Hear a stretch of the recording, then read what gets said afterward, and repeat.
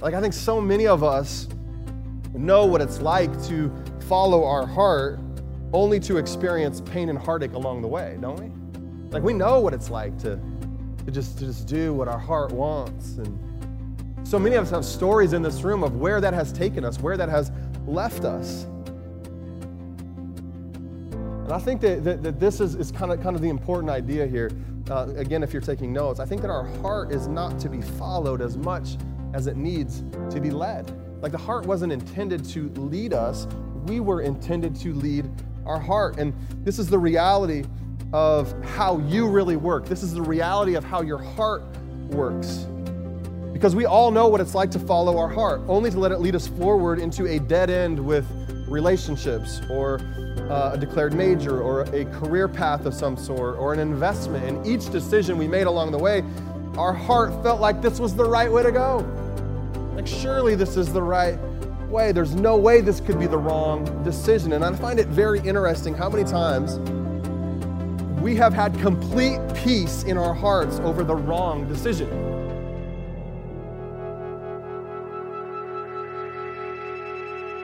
Well, hey, we're in week 3 of a teaching series called Not True, where we have been looking at some very common Christian cliches to really try to find out what the Bible says about them. Any Princess Bride fans? And they have the cult movie Princess Bride. All right, there's a scene in the movie, Vicini, right? He's the kind of the genius, or the super smart guy. And you remember when some of you might remember they're climbing the cliffs of insanity, and the Spaniard and Vicini, they are on the backs of the giant as he's pulling them up, and they look down, and the man in the black mask is catching up to them. And Vicini keeps saying this one word throughout the movie. Do you remember what it is? Inconceivable. So they get to the top of the cliffs of insanity, and they look down, and he sees this man in the black mask like gaining on them, and he says, "Inconceivable." And what does the Spaniard say? He says, "You keep using that word. I do not think it means what you think it means," right?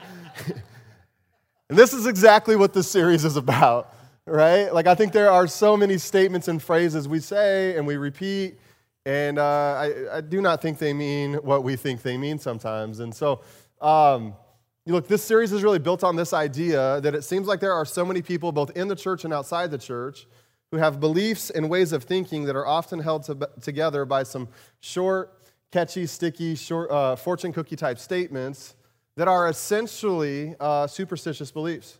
So statements that we believe and we repeat over and over and over again, really in an effort to try to make sense of life. You know, they're strangely comforting to us. And, you know, when we say these statements, it's often when we feel like we should say something, but we don't know what to say. So we feel like we should comfort someone, or we need to explain something, or give a piece of advice. And that's when we usually say these very familiar statements like, "Hey, man, everything happens for a reason," you know? Or, "Hey, don't forget, man, only God can judge you. Only God can judge me." Or, "Hey, just follow your heart. You're going to be all right. Just follow your heart. Do whatever you think is right." Or things like, hey, man, like, all sin is basically the same. Don't you know that? Like, sin is sin, right? Like, that's what people say. Or, "Hey, I know you're going through a hardship right now, but don't forget that God will never give you more than you can handle." Right? We say these statements over and over and over again. We repeat them. We post them. We pass them along. We share like on Instagram or wherever, like the different memes or posts or whatever that are developed to perpetuate this way of thinking, and they're strangely comforting to us because they kind of are statements that in some ways just explain how life works. And I think because they're so popular, so prevalent, so familiar, we start to assume that these are things Jesus said. These are things that are in the Bible. And so the question in this series that we want to ask is, like, what if some of these statements that we so often repeat are actually based on a misunderstanding? What if Jesus never said that, and what if they're not true? Right? Those are things we should ask. Those are things we should look at.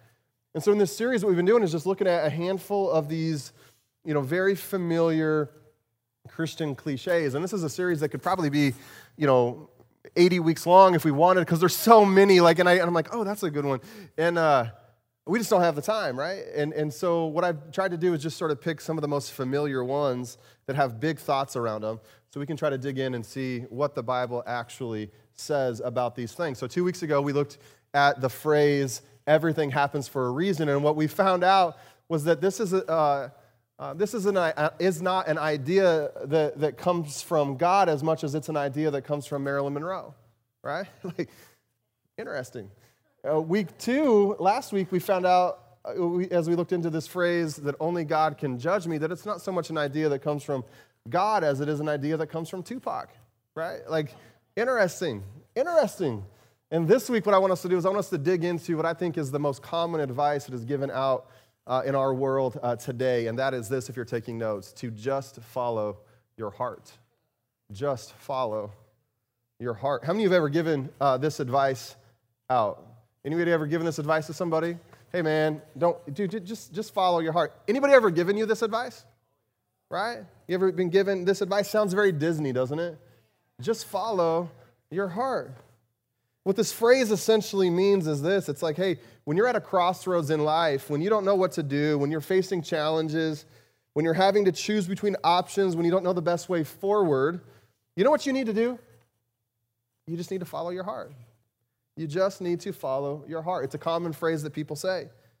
So common, in fact, that there are several spin-offs to this phrase, several different iterations to this phrase, just follow your heart. How about these? Hey, man, do whatever makes you happy. Or, if there's something you really want, don't let anything stop you. Or if it feels good, go for it. Or how about just be true to yourself? Or perhaps the most often used one we hear these days is, hey, you do you. Just follow your heart. You do you. Just follow your heart. And on the surface, this statement sounds pretty good. It sounds uplifting and it sounds positive. You know yourself best. Just do you. This idea, that, hey, if you're miserable and feel trapped in a certain situation or relationship or career, or if you got into something without really knowing what you're getting yourself into, maybe you felt forced into it even, this idea that if you aren't really happy and you look in the mirror and you don't really recognize yourself any longer, you feel stifled, you feel stuck, you feel empty. Look, nobody wants to feel this way, and so if the solution for you to avoid living this way is to just follow your heart, then great, man, go for it, right? Go for it. But the question we want to ask ourselves as we dig deeper into this phrase is this, if you're taking notes, is following your heart really the solution? Is following your heart really the solution? Is this the best advice? Do the people who choose to follow their heart end up living more fulfilling, more satisfying lives than those who don't? Because that actually happens. And why does this phrase sound right? When you hear it at first, why does it sound right? Why is this phrase such a common phrase in our culture? Where did it come from? How did it get popularized? And why do we seem to have this phrase on the tip of our tongue all the time? Just follow your heart. I want to show you a quote from someone who I think helped popularize this way of thinking. Steve Jobs in 2005 said this. He said, "Your time is limited, so don't waste it living someone else's life. Don't be trapped by dogma, which is living with the results of other people's thinking. Don't let the noise of others' opinions drown out your own inner voice. And most important, have the courage to follow your heart and intuition. They somehow already know what you truly want to become. Everything else is secondary." Now, Steve Jobs famously said these words during a commencement speech at Stanford University in 2005. And you can go back and you can watch this speech online. I've been a pretty big fan of Steve Jobs, for a while, and I've watched this speech, and it's pretty inspirational in some parts. And of course, Stanford asks him to speak at their commencement ceremony because Steve Jobs was enormously successful, especially in a lot of the ways our country and our culture evaluates success. But here's the problem I have, and yeah, let's leave that up there for a minute. Here's the problem that I have. When I stare at this quote, I look at it and I stare at it like I'm kind of torn. It feels a bit confusing to me because there's parts of it that I think are actually pretty great.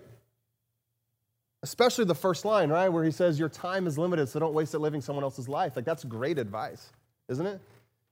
Like, it's an incredible statement. It sounds like it could be from the book of Proverbs almost, right? Like this idea that our days are numbered and we don't want to waste our existence. Like, that's really good advice to give to students who are graduating and really, in many ways, beginning their life. But in my opinion, as I look at this quote, it starts to fall apart from there. Like, the further you read into it, it starts to kind of fall apart. The statements that come next cause some confusion to set in. Like, I was reading it, and this internal radar goes off, and I'm like, wait. Is that right? Like, what he just said, is that accurate? Like, because it starts out very believable for me, stuff that I like, and then I'm like, whoa. Like, is my heart really an intuition? Is it truly the most reliable and trustworthy source to build my decision-making in life upon? Like, is it really that? And so I want you to catch this thought, because I think this is what people mean when they say just follow your heart. I think that when people say just follow your heart, the assumption is that your heart is an infallible internal guide that will never lead you astray.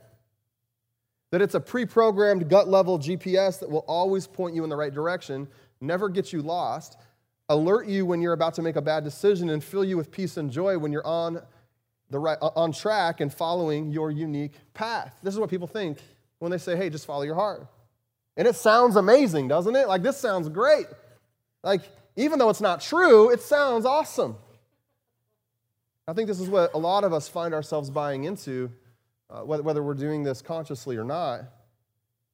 But if you really think about this, if you really think about this idea, if you really evaluate this belief, I think that you already know that this is not true. Right? You know that this is not the way life works. Like, I think so many of us know what it's like to follow our heart only to experience pain and heartache along the way, don't we?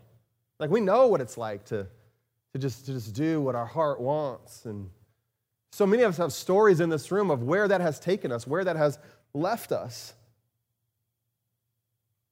And I think that this is kind of the important idea here. Again, if you're taking notes, I think that our heart is not to be followed as much as it needs to be led. Like, the heart wasn't intended to lead us. We were intended to lead our heart. And this is the reality of how you really work. This is the reality of how your heart works. Because we all know what it's like to follow our heart, only to let it lead us forward into a dead end with relationships or a declared major or a career path of some sort or an investment. And each decision we made along the way, our heart felt like this was the right way to go.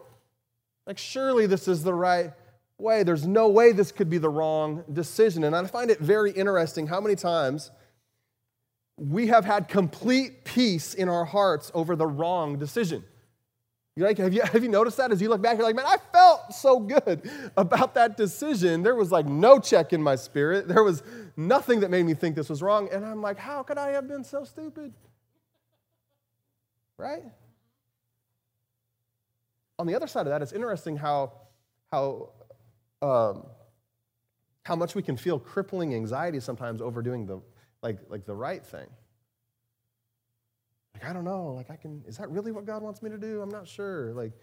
And so what I want to do before we go forward, I want to back up for a minute, and I want us just to define what we're talking about. Like, what do we mean when we say the heart? Like, what does that actually mean? Because obviously we're not talking about the actual organ beating in your chest, right? Like, that's not what we're talking about. When we say heart, we're using it as a metaphor for something. So what is it? What is the metaphor? Okay, so in Greek and Hebrew thought, which is kind of critical because the Bible was written in the Old Testament was written in Hebrew, the New Testament was written in Greek. So Greek and Hebrew thought, the heart was understood as this, as the epicenter of your intuition, impulses, and emotions. And this is largely how we still understand the heart today when we use it in that sort of metaphorical sense. And so I want to apply this understanding of the heart from Greek and Hebrew thought and even current thought to this phrase that we're digging into today. And it basically means this, again, if you're taking notes, to follow your heart is to allow your intuition, impulses, and emotions to steer your life. And then a really important question at the end, is this the best idea? Is this the best idea? Now, if you're a thinking person, you have to be asking yourself, right, is this really the best idea that we have? Like, is this really the best option to just follow our heart, our intuition, impulses, and emotions really what we want to rely on in life? Is that really how we want to build our life upon? I don't know about you, but like I look at my life and my emotions can be all over the place at different times, right? Like what, I think that, you look at my life, I can be up and down, I can be like happy, sad, angry, whatever, all in the same day. Like it's just crazy. So much of my emotional state depends on what's happening around me circumstantially, it seems like sometimes.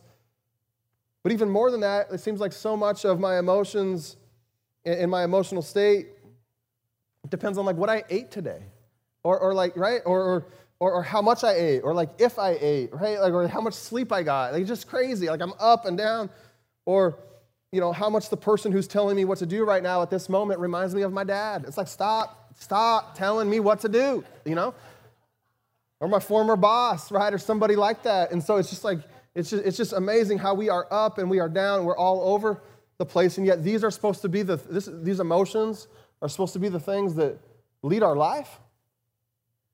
And so what I want to do is I want to look at Scripture, because there's so much thinking in Scripture, so much thought in Scripture about the heart. Both the Old Testament and the New Testament have lots to say, and most of it isn't so great. Jeremiah 17:9 in the Old Testament, prophet Jeremiah writes these words from God. He says, "The human heart is the most deceitful of all things and desperately wicked. Who really knows how bad it is?" Who really knows how bad it is? Right? What Jeremiah is saying here is he's saying, hey, look, like your intention, your impulses, your emotions are often darkly self-centered, right? And that's why he tells us that our heart will often lie to us. Like oftentimes what you're feeling in your heart is a lie. It's not truth. Like, think about this. Have you ever done something? You ever made a decision that you were surprised by? You ever done something you're like, man, like, that's not me. Like, I can't believe I just did that. And like, you ever had a moment where like it seems like something, like some darkness just kind of leaked out of you, and you're like, what is going on? I didn't know that was in there. Well, Jeremiah says this. He says, who really knows how bad the heart is? Like, who really knows? Like, there's stuff in there that like shouldn't be in there, right? And it leaks out from time to time. And so catch this thought if you're taking notes, like your heart is very good at lying to you about what you really want and why you want it. So good, in fact, that you often end up buying into the lie because it feels like it's coming from within, from a place you should be able to trust, right? But can we? Like, what does all this mean? What does the heart really want? And why is it something we need to be careful of? In 1992, there was a journalist by the name of Walter Isaacson, incredible journalist. Maybe you've read some of his articles or books that he's written. Premier interviewer and biographer. He wrote like a really thick book. It's in my office on Steve Jobs. Like great journalist. But in 92, he interviewed Woody Allen for Time magazine. And the subject of the interview was Allen's infamous affair with Soon-Yi Previn. You may know the story, but for those of you who don't know, or maybe it was before your time, Allen was in a relationship for years with a woman by the name of Mia Farrow. She was a well-known model and actress at the time. And Mia Farrow, again, Allen's girlfriend, she adopted Soon-Yi as a little 7-year-old girl from South Korea. She then went on to adopt a few more children from Vietnam. She was kind of like the original Angelina Jolie, right? Like, really. Eventually, Mia Farrow and Woody Allen, they're dating. They're not married, but they would eventually have a son together, okay? And more than 15 years go by, and Mia Farrow discovers that Woody Allen is having an affair with her oldest adopted daughter, Soon-Yi. Allen is 56 years old. Soon-Yi is 21. So to be clear and to revisit the relational dynamic for a moment, right? Allen has been dating Soon-Yi's mom for many years, and even though they weren't married, he was functionally her stepdad. And in this interview, which is a fascinating case study on the human condition, Isaacson, over and over again, he persistently tries to get Allen to admit some level of regret. to give some type of apology or even to acknowledge some level of like moral uncertainty, for his actions. But Alan refused to admit that he'd done anything wrong. And at the very end of the interview, Isaacson asked Alan why he did it. Just tell us why. Alan paused, thought hard, and then he gave the iconic line that has floated around in our culture for a very long time. He said, "The heart wants what it wants." The heart wants what it wants. Essentially saying here that the heart has a mind of its own, and that it's not something that we should ever deny, right? We should indulge the heart, not deny the heart.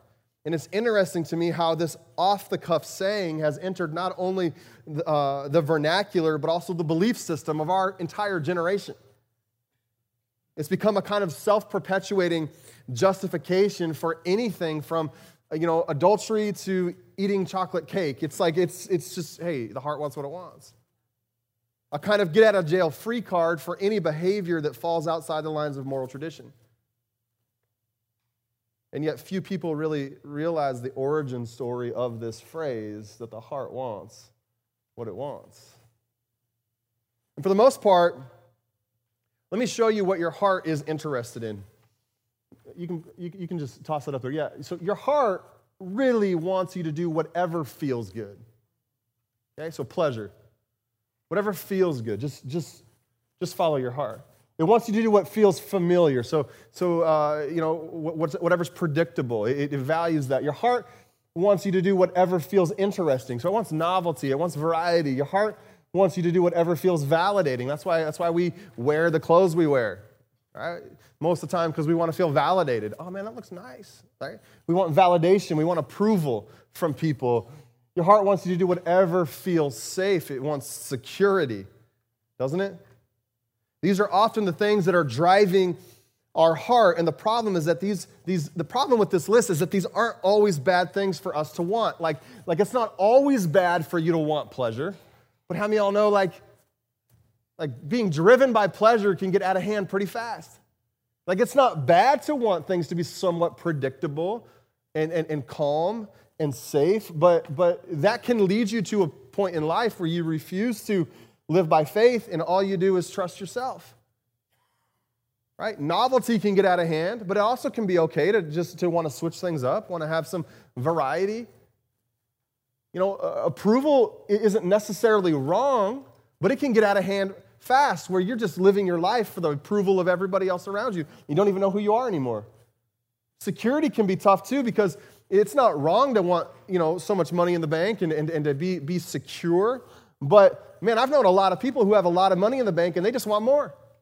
Like because they don't regardless of what they have, they're never going to actually feel secure because their heart wants them to have more. And so I want to give you a few reasons why I think the heart is something we don't want to trust. Why I think the heart can lead us into difficulty. I want to give you a few ideas for like why this creates like a danger to all of us if we aren't aware of what's really going on. So number one reason is because what is good isn't always what feels good. It's a really big reason for why we don't just trust the heart. Because what feels good, or what is good, isn't always what feels good. And sometimes in order to do the right thing, or the good thing, the noble thing, we actually have to deny what our heart wants. I mean, think about the good things in life that don't exactly feel good. There's so many of them, right? Like I don't know, it does not feel good to go to the gym, but that doesn't mean that it's not a good thing for you. Like there's nothing, yeah,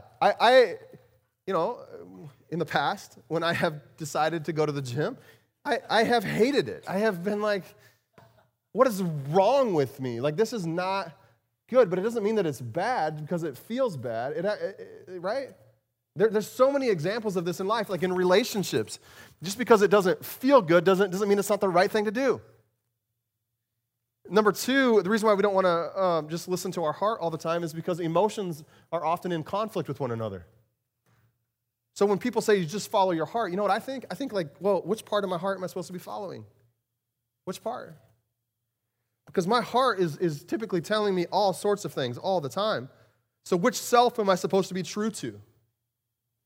It seems like there are, often warring impulses. You ever felt that? And so which one do I follow? Like, which part of my heart do I follow or align with? I mean, think about being at the grocery store and checking out, as you're going through the checkout line. On one side, it's like, man, look at Ryan Reynolds, right? And look at, like, 6 ways to get Ryan Reynolds abs, and you're like, awesome. And then on the other side, you're like, man, look at that candy bar. That's awesome. Like, I want that candy bar.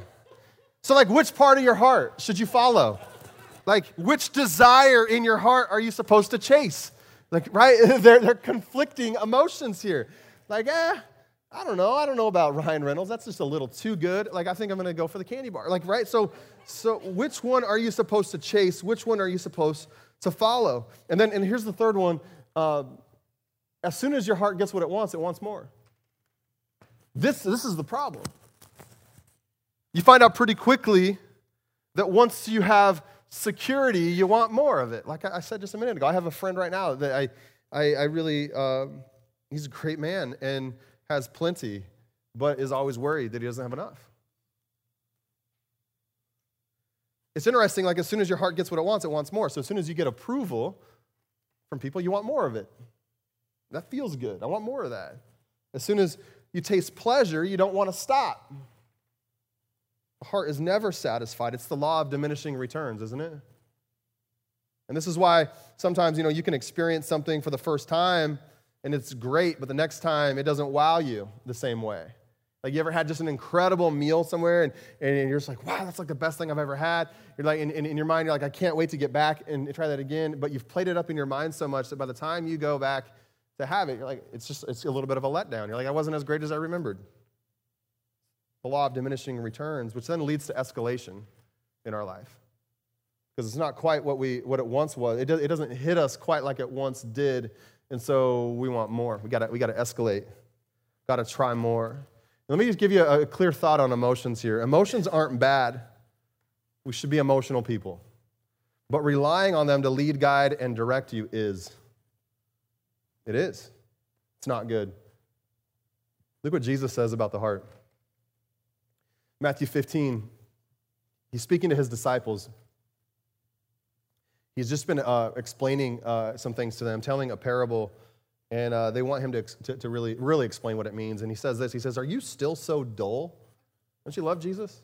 Like, don't you see that whatever enters the mouth goes into the stomach and then out of the body? But the things that come out of the mouth come from the heart, and these make a man unclean. Look at 19. For out of the heart come evil thoughts, murder, adultery, sexual immorality, theft, false testimony, and slander that come out of the heart. I mean, think about that for a second. Now, let's just imagine for a moment that your heart isn't this thing, within you. Imagine your heart as a person. Like, imagine it like your heart is a human being, a person, and then you have someone, a friend of yours, introducing you to this person with this resume. Here's my friend, gives some pretty good advice, right? Lots of evil thoughts, encourages people to murder, commit adultery, all those things, steal. Really great friend, listen to him. Would you ever consider following this person? Of course not, right? And yet, this is what we do all the time. All the time. And I think that what's interesting about this is that ever since the beginning of time, this is what people have been prone to do, to follow their heart. It's been happening as far back as the book of Genesis, right? The Garden of Eden.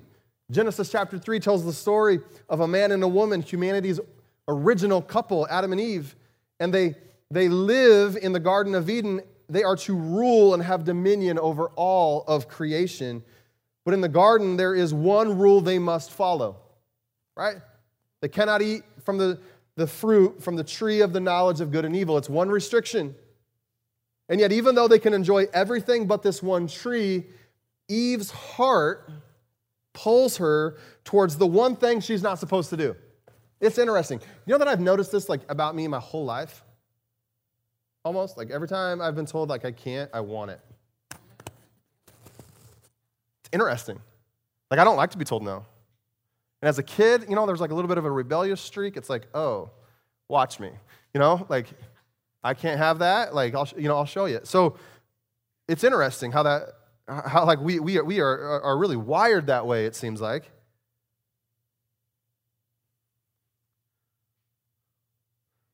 The moment for Eve here is outlined in the book of Genesis in this calm conversation she has with the serpent.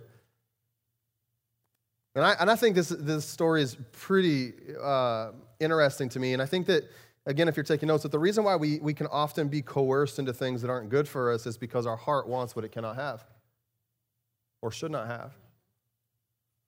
And similar to Eve, if you think about the story, this dynamic, this conversation with the serpent, similar to her, we aren't yelled at until we finally give in. You're so dumb, you're so stupid, just do it already. Rather, it's more of a cool, calm conversation where the bad thing is sort of reframed into a way that feels enticing. Oh, I didn't think about it like that. Well, that's interesting. Because remember, at first, Eve says no. We cannot eat from that tree because if we do, we're going to die.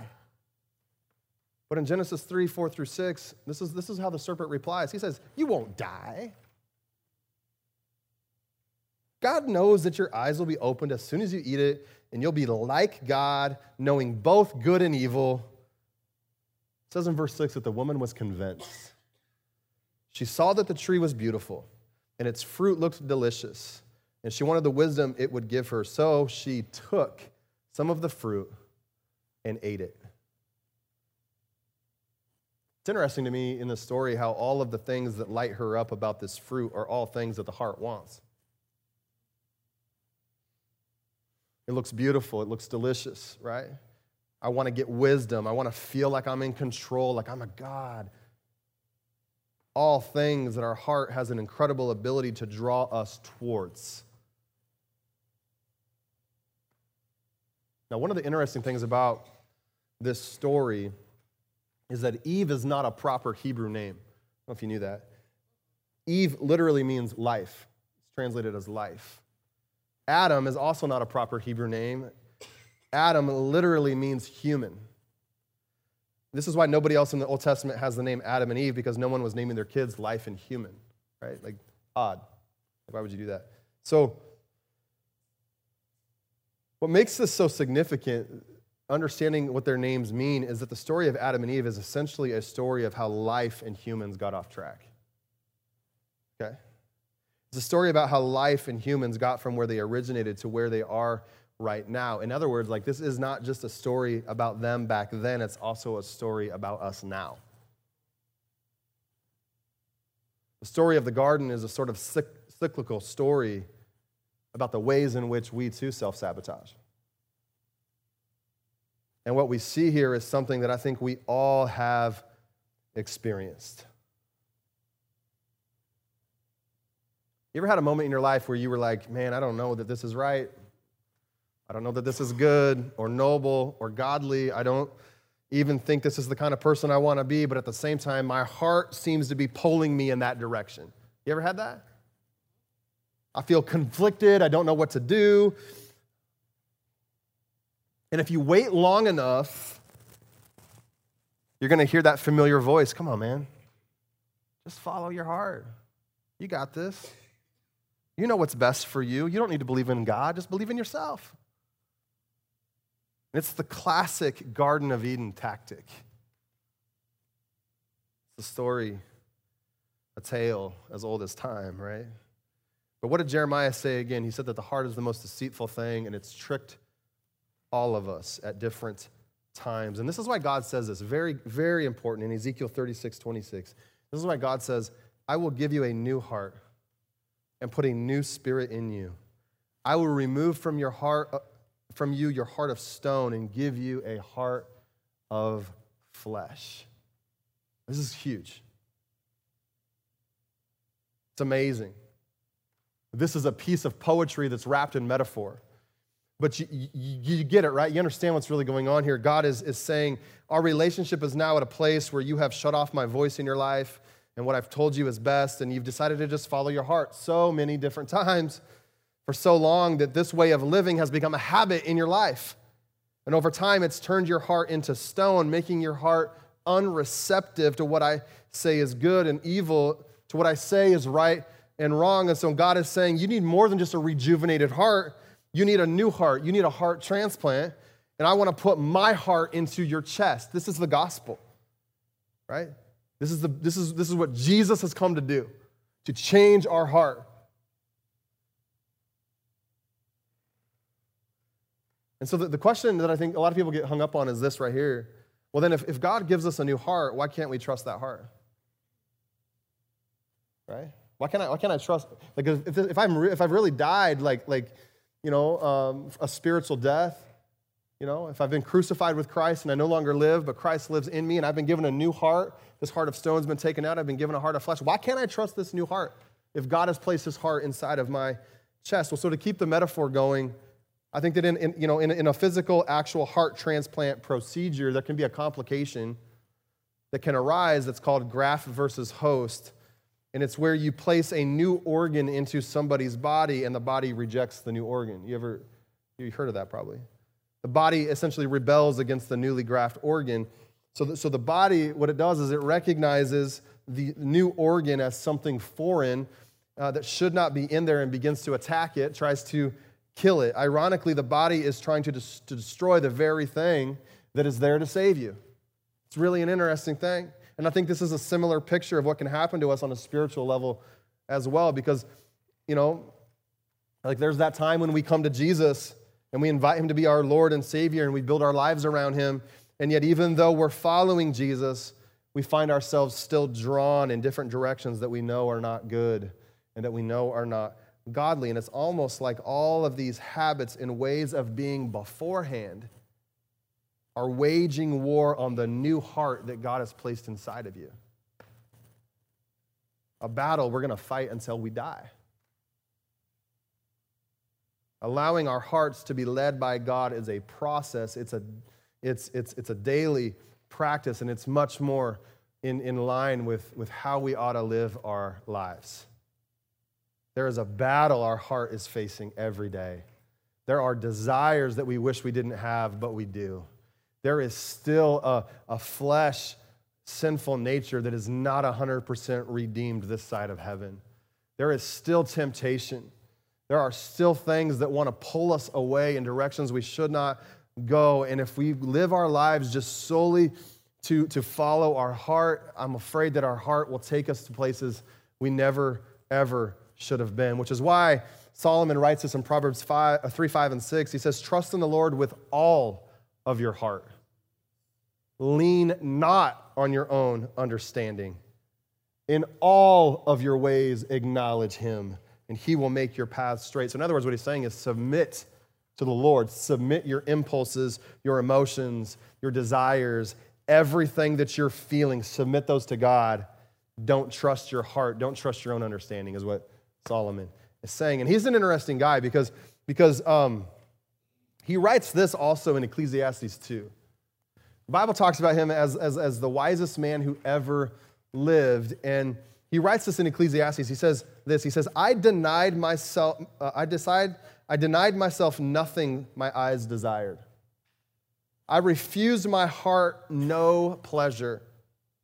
My heart took delight in all my work, and this was the reward for all my labor. Yet when I surveyed all that my hands had done and what I had toiled to achieve, everything was meaningless, a chasing after the wind. Nothing was gained under the sun. If you look into Solomon's life, what you find out is that he's not lying.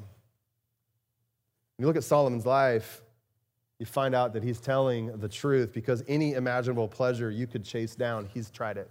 He did it. Any impulse the heart could have, this guy went after it to an excess that would embarrass Vegas. I mean, truly, just wild. like things that you kind of want to like skip because it makes you so uncomfortable. Like, I wasn't ready for this with my morning coffee, like, I need to take a shower. Like, it's crazy. It's crazy some of the stuff that he did, right? And yet it says that Solomon comes towards the end of his life and he admits that everything that he chased was meaningless, meaning that none of it worked. All the things that he let his heart go after, it didn't work. It didn't really satisfy. And the interesting thing about Solomon's story is that it's not just his story, right? It's our story too. We all know people who this is essentially their existence as well. Like, it looks like they're the ones that get to have all the fun. They're the ones that get to go do all that stuff that your heart would love to do too. But then, like, maybe it's a friend of yours or a family member, they sit down with you one night and you talk to them and they start to tell you about how miserable they really are. Right? They're like, man, I've done all this. It looked like I was having fun, but man, at the end of the day, like, all of it was meaningless. And I think that what Solomon is saying, and I think that what so many people would say too, is that by following my heart, I've collected a lot of pleasure, but not a lot of happiness. Because following your heart can certainly lead to plenty of pleasure, which is fun for a while, but it doesn't lead to joy. It doesn't lead to happiness. You guys can go ahead and come on up. So then what do we do here? Because I've just spent like the whole morning just basically telling you, hey, don't follow your heart. So what do you do? What do I do? I would say this, like, don't follow your heart. Instead, follow Jesus by deciding to only do what Jesus would do if he were you. Don't follow your heart. Like if you think about like the teachings in the Gospels, like it's not about like giving into your heart. It's about denying, really. Like Jesus says this, right? In Luke, I think it's Luke 23. It's somewhere. It's either in chapter 17 or 23, but whatever. That if anyone would come after me, if anyone wants to follow me, he has to do what? He has to deny himself daily, take up his cross and follow me. He's saying, look, like following me isn't going to feel good all the time. In fact, to follow me requires a self-denial. It requires that you don't just give in and indulge in everything your heart desires. He says, in fact, there is a denial that has to happen to follow me. And on top of that, there's a big old cross you got to pick up because to follow Jesus is to follow him to crucifixion. It's to follow him to a place in which you die with him. Jesus didn't die to take your place. Okay? This is gonna blow some of your minds, right? He didn't die to take your place. Jesus died with this understanding that you would do the very same thing alongside him. It's his example is the model of how we're expected to live our life as followers of Jesus. We go to the cross too. We don't bypass the cross. We go to the cross. We take our lives. Paul says, like, I have been crucified with Christ. I no longer live. Christ lives in me. Like, right? This is the Christian way. And so we aren't people who just follow our heart. We are people who follow Jesus. And oftentimes following Jesus does not feel good. In fact, it feels like, man, why does everybody else get to do this stuff and I don't? It doesn't always feel good. Following Jesus is often in conflict with what our emotions want. And so we give ourselves, like we deny ourselves. We take up our cross and we follow the way of Jesus. And I think that if you follow Jesus instead of your heart, you will follow him into the life you were meant to live, the life that you and I are desperate for. We may not even realize it. A life that's not obsessed with what feels good and chasing pleasure. A life in which you and I refuse to enthrone ourselves as the ultimate authority of our life. A life that is instead under authority. A life that submits itself, that doesn't trust in its own understanding, that relies and gives its heart to God and John writes this. In his gospel, he says, this is the life that is truly life. The life that is truly life. And everybody else, when they follow their heart, it looks like they're living, but they're not. Wide is the path that leads to destruction. Narrow is the path that leads to life. And what does Jesus say? Few will find it. And so, are you someone who needs some courage today in a culture telling you to follow your heart? You need some courage to instead follow Jesus. Would you stand? Would you bow your heads just for a moment as we close our time together? If you're here today and man, through this whole message, you just know the Holy Spirit's been speaking to you, and you're here today and you need some courage. You need to get some fight back, some courage. Stop just following your heart, but today's a day where it's like, I need to get back on track. I need to follow Jesus instead of just what my heart wants. And you just know that's you. There's some things you've been chasing. There's some things related to like your heart's pursuits that just aren't healthy, and it needs to stop. And it's time to get back on track with following Jesus. Can I just see your hand if that's you? Can I just encourage you with some prayer? Come on. Today's the day, right? Why wait another day? Today's the day. And so, Holy Spirit, would you just come into this place? I pray for an increase of courage in this room. Courage to say no to things that our heart so wants. God's strength to be able to resist. I'm reminded in Hebrews, it tells us that you have not resisted in your struggle against sin. You have not resisted yet to the point of shedding your blood. So God, I pray that we would have some resistance in this room to the things that our heart just wants to chase and wants to go after that can be highly destructive. God, we don't want to be Christians that just have sort of one foot into this life and one foot out. We want to be people that are all in on the way of Jesus. And so make us into the people you want us to be. God, highlight for us, reveal to us the things that need to go. I pray for you to just come along and do some cleansing of our heart, oh God. I'm reminded of David in Psalm 51. He says, create in me a clean heart. Create in me a pure heart, oh God. Renew a steadfast spirit within me. And so, God, I pray that this morning for a cleansing of the heart. God, where there have been things in there that should not be there. And God, may you find out of this church, out of this group of people here this morning, a whole bunch of people rising up with a resolve to really deny the heart and to instead follow our King, to instead follow Jesus. So God, for every person who just raised their hand today, Lord, would you give them freedom? Would you just break the chain? God, would you just cause them now to just feel so much lighter as they walk out of here? And may you put in them, God, a clean heart. A heart of flesh, God, may you put into them a heart that has been radically affected here this morning and the resolve to walk differently as they leave here today. We love you, Lord. We love you, King Jesus. You're the best thing that's ever happened to me. You're the best thing that's ever happened to us.